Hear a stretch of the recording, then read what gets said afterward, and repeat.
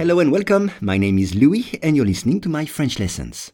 For each lesson, the text in French and the English translation are available in the description field. You can get it for free from your podcast app. And if you want to practice your spoken French, I offer one-on-one lessons via Skype.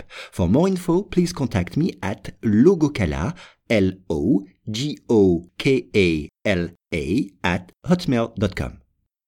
Today's lesson is Le plus jeune marin. Une adolescente espagnole est devenue le plus jeune marin en solitaire autour du monde après avoir effectué un voyage d'1 an. Once again, une adolescente espagnole est devenue le plus jeune marin en solitaire autour du monde après avoir effectué un voyage d'1 an. On commence avec une adolescente. C'est l'adjectif ce n'est pas l'adjectif, c'est un nom. Un ou une adolescente. C'est au féminin. Adolescent au féminin.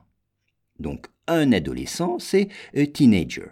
Ici, c'est une fille, donc une adolescente. Une adolescente est une fille qui a 13 ans, 14 ans, 15 ans ou 16 ans. C'est ça, une adolescente. Elle est espagnole, donc elle vient d'Espagne, et elle est devenue. Devenue. C'est devenir, to become, devenir.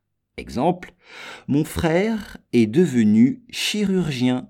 Mon frère est devenu chirurgien. Ou bien, cet enfant devient de plus en plus drôle. Cet enfant devient de plus en plus drôle. Le plus jeune, the youngest. Exemple, quel est l'élève le plus jeune de la classe? Levez le doigt. Quel est l'élève le plus jeune de la classe? Levez le doigt. Attention, un élève, c'est pupil en anglais. Un élève. Ici, c'est le plus jeune marin, sailor, marin. Exemple, je suis marin depuis mes 10 ans. Je suis marin depuis mes 10 ans. Ou bien, ce marin aime uniquement les catamarans. Ce marin aime uniquement les catamarans. Vous savez, ces bateaux avec 2 coques. C'est ça, un catamaran. C'est un bateau avec 2 coques. Autour du monde, en 3 mots. Regardez le texte. Autour du monde. Around the world. Autour du monde. On dit « J'ai voyagé autour du monde pendant 20 ans. » J'ai voyagé autour du monde pendant 20 ans.